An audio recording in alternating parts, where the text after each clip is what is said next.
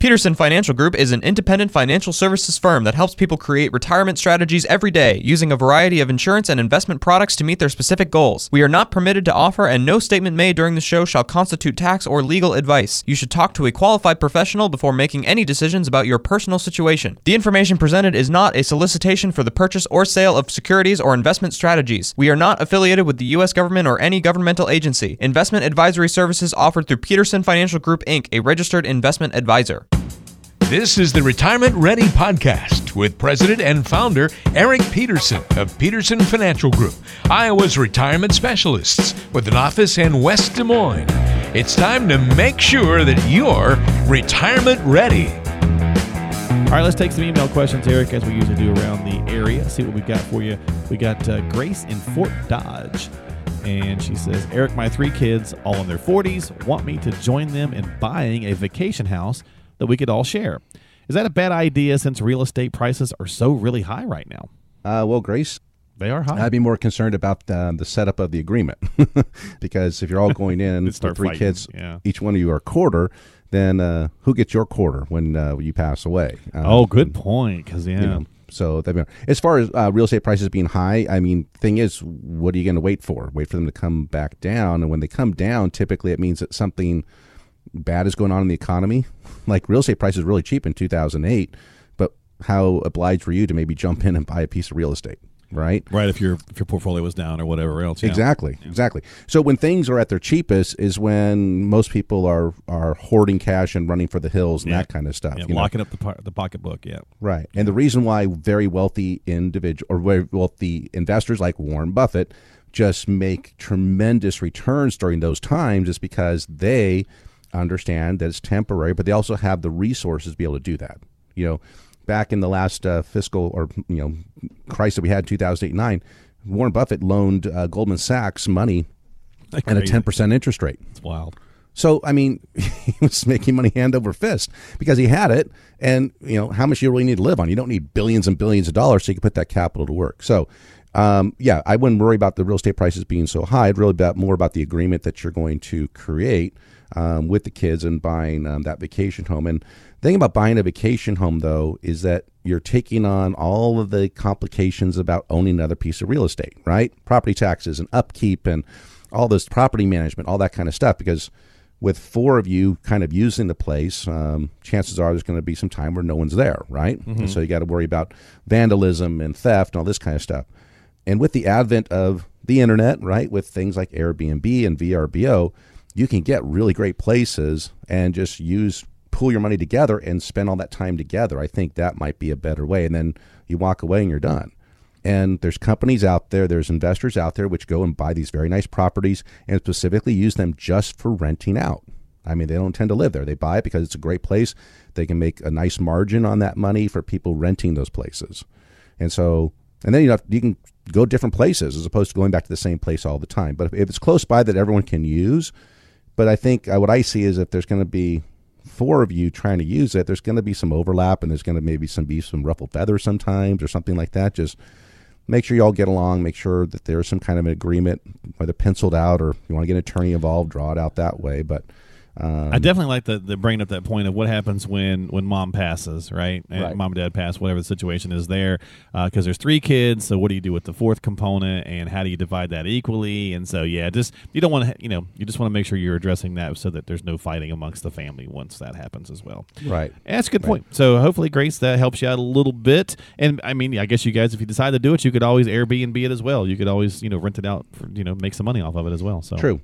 A lot of different ways to think about things. One way to look at it too, I'm kind of spitballing here, but maybe you, instead of being part owner, maybe the kids 3 own, but you, to help with them to get the down payment, you gift them money now. Oh, there you go. So that they can hold together to get that down payment, and then of course mom's got to, you get a little plaque in the window, or somebody can use it whenever you want. There you go. What is it? $15,000 you can do in gifting? Yep, $15,000 per person. So if they're married, each one can give them $30,000 to that unit. Oh, there you go. Yeah, that's a great way of looking at that. Okay, good advice. So, Grace, hopefully that helps. If you've got some more questions, reach out to Eric at 515-226-5256. $1,500. Let's see what Cal's got for you, and he's over in the Stewart area. He says, I have a pension fund, Eric, from a previous job in a different state that's just been sitting there for years. I have the option to take the lump sum and invest the money myself. Should I do that or leave it where it's at and get a monthly pension when I retire? Well, Cal, as every financial question can be answered with a single word, and that word is depends. Right. So it really just depends. It depends on which one of those is more important to you. What people love about pensions is it's a check that comes every month, like clockwork, and it's guaranteed for the rest of my days. So as long as I live, I got that check coming in. That's very comforting to know that. On the other side, though, I could take the lump sum. I could try and invest it on my own, try to grow it, and then take out an amount of money that's more appropriate for my lifestyle. So it really just depends on how much you need and how you're going to be with the vicissitudes of investing that money. Because you invest that money, guess what? Some years it's going to be fantastic, like it is right now, currently, and some years it's not going to be as attractive because it's going to be going down. So you just have to understand that. And really, what your retirement plan looks like, how much income that you need, tax efficiency of the money that you're getting, all those types of things. So, we're kind of at about an even split almost with people that have access to the pension, that take in a lump sum, and some people that want it as a pension.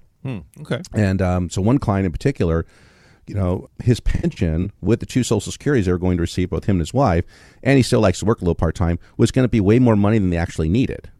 And so we actually found that his pension actually did have a lump, or not, it wasn't a lump sum, but it was a rollout provision over a 5-year term. And so I pointed out to him, I said, look, you could roll this out because you don't need this whole pension all the time. And what that does, it puts you in a position of tax control, because if you roll the pension out, you roll it to an IRA. Then you can pull out what you need. Okay. And if you don't need as much, don't pull out as much. You pay less tax. And then at 72, of course, you're going to be forced to pull some out. So that was a great strategy for their plan. If you have a high level of income that you need, and you need that pension to be that kind of that rock of that, then probably would take it as a pension. And if you take it as a pension, I would try and put in some kind of, they have an option like guaranteed for at least a certain amount of years, just because you don't want to, hey, I take it as a pension, I go out to get that first check, and I get run over by the, well, I guess the post office guy couldn't run you over if you already delivered your check, unless he circled back around and hit you just out of spite or something. But, something bad happened after you got that first check, right? And then the rest of the money goes into the system. So maybe take a life option with something that protects an amount to your heirs somewhat, whether if it doesn't say whether you're married or not, definitely want to protect your spouse. I always recommend that. Right. Just so in case that unforeseen thing happens at the beginning, that money that you've earned comes back to your family some way or another. Okay. Well, there you go, Cal. So thank you so much for that question. Hopefully that helps you out a little bit.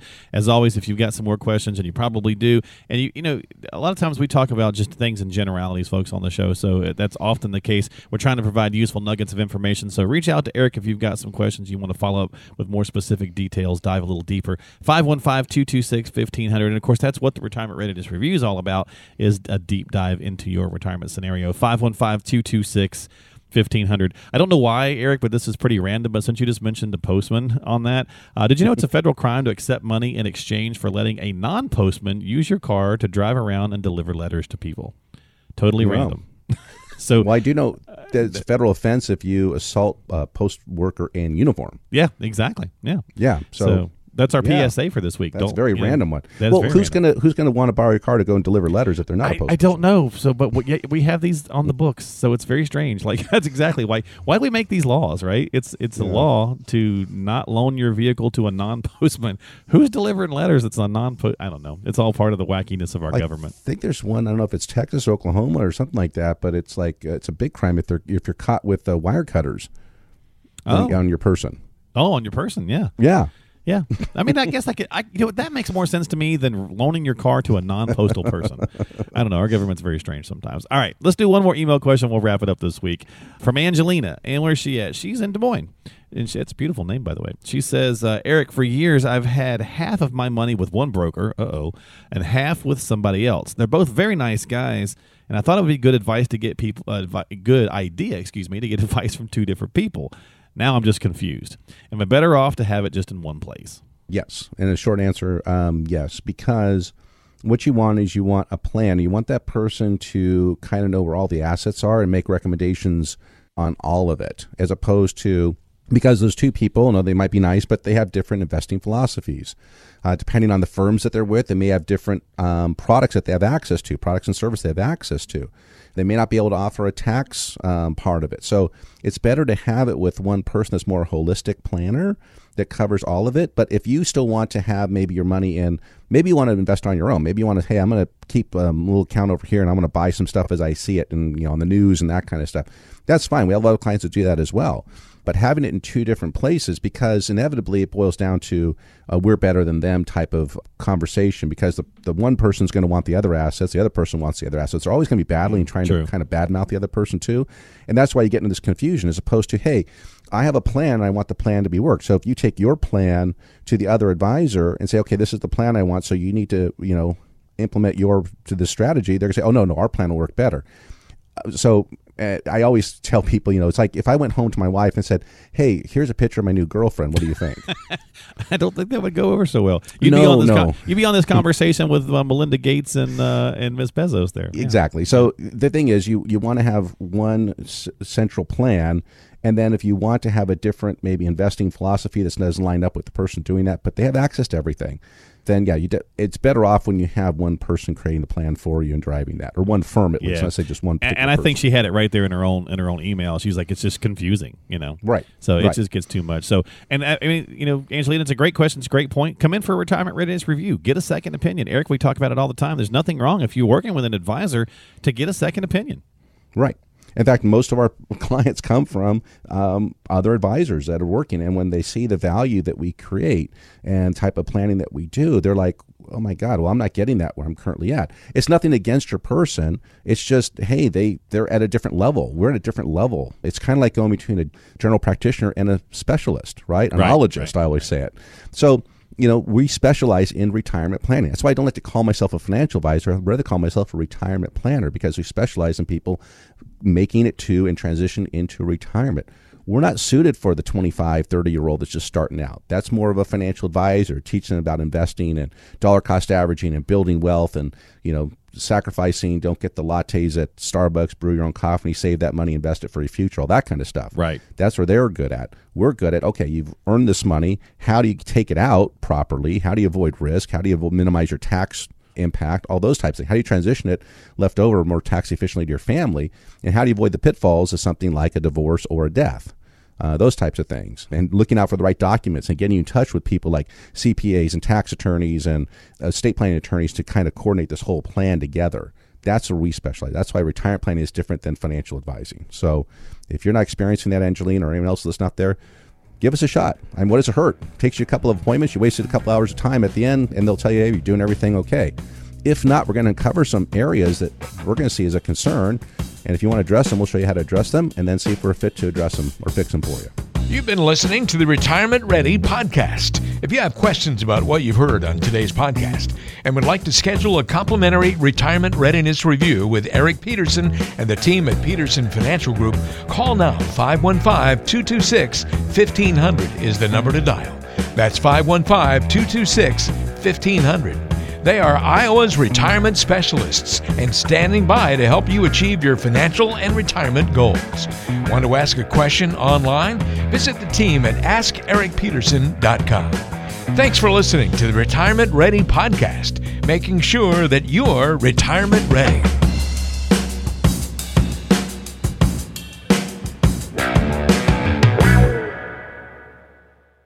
Did you know that Eric Peterson also has a radio show? Tune in to the Retirement Ready radio show, Sundays at noon on AM 1040 WHO. Peterson Financial Group is an independent financial services firm that helps people create retirement strategies every day, using a variety of insurance and investment products to meet their specific goals. We are not permitted to offer, and no statement made during this show shall constitute tax or legal advice. You should talk to a qualified professional before making any decisions about your personal situation. The information presented is not a solicitation for the purchase or sale of securities or investment strategies. We are not affiliated with the U.S. government or any governmental agency. Investing involves risk, including including the loss of principal. No investment strategy can guarantee a profit or protect against loss in periods of declining values. Any references to protection benefits or lifetime income generally refer to fixed insurance products, never securities or investment products. Insurance and annuity product guarantees are backed by the financial strength and claims-paying ability of the issuing insurance company. Investment advisory services offered through Peterson Financial Group, Inc., a registered investment advisor.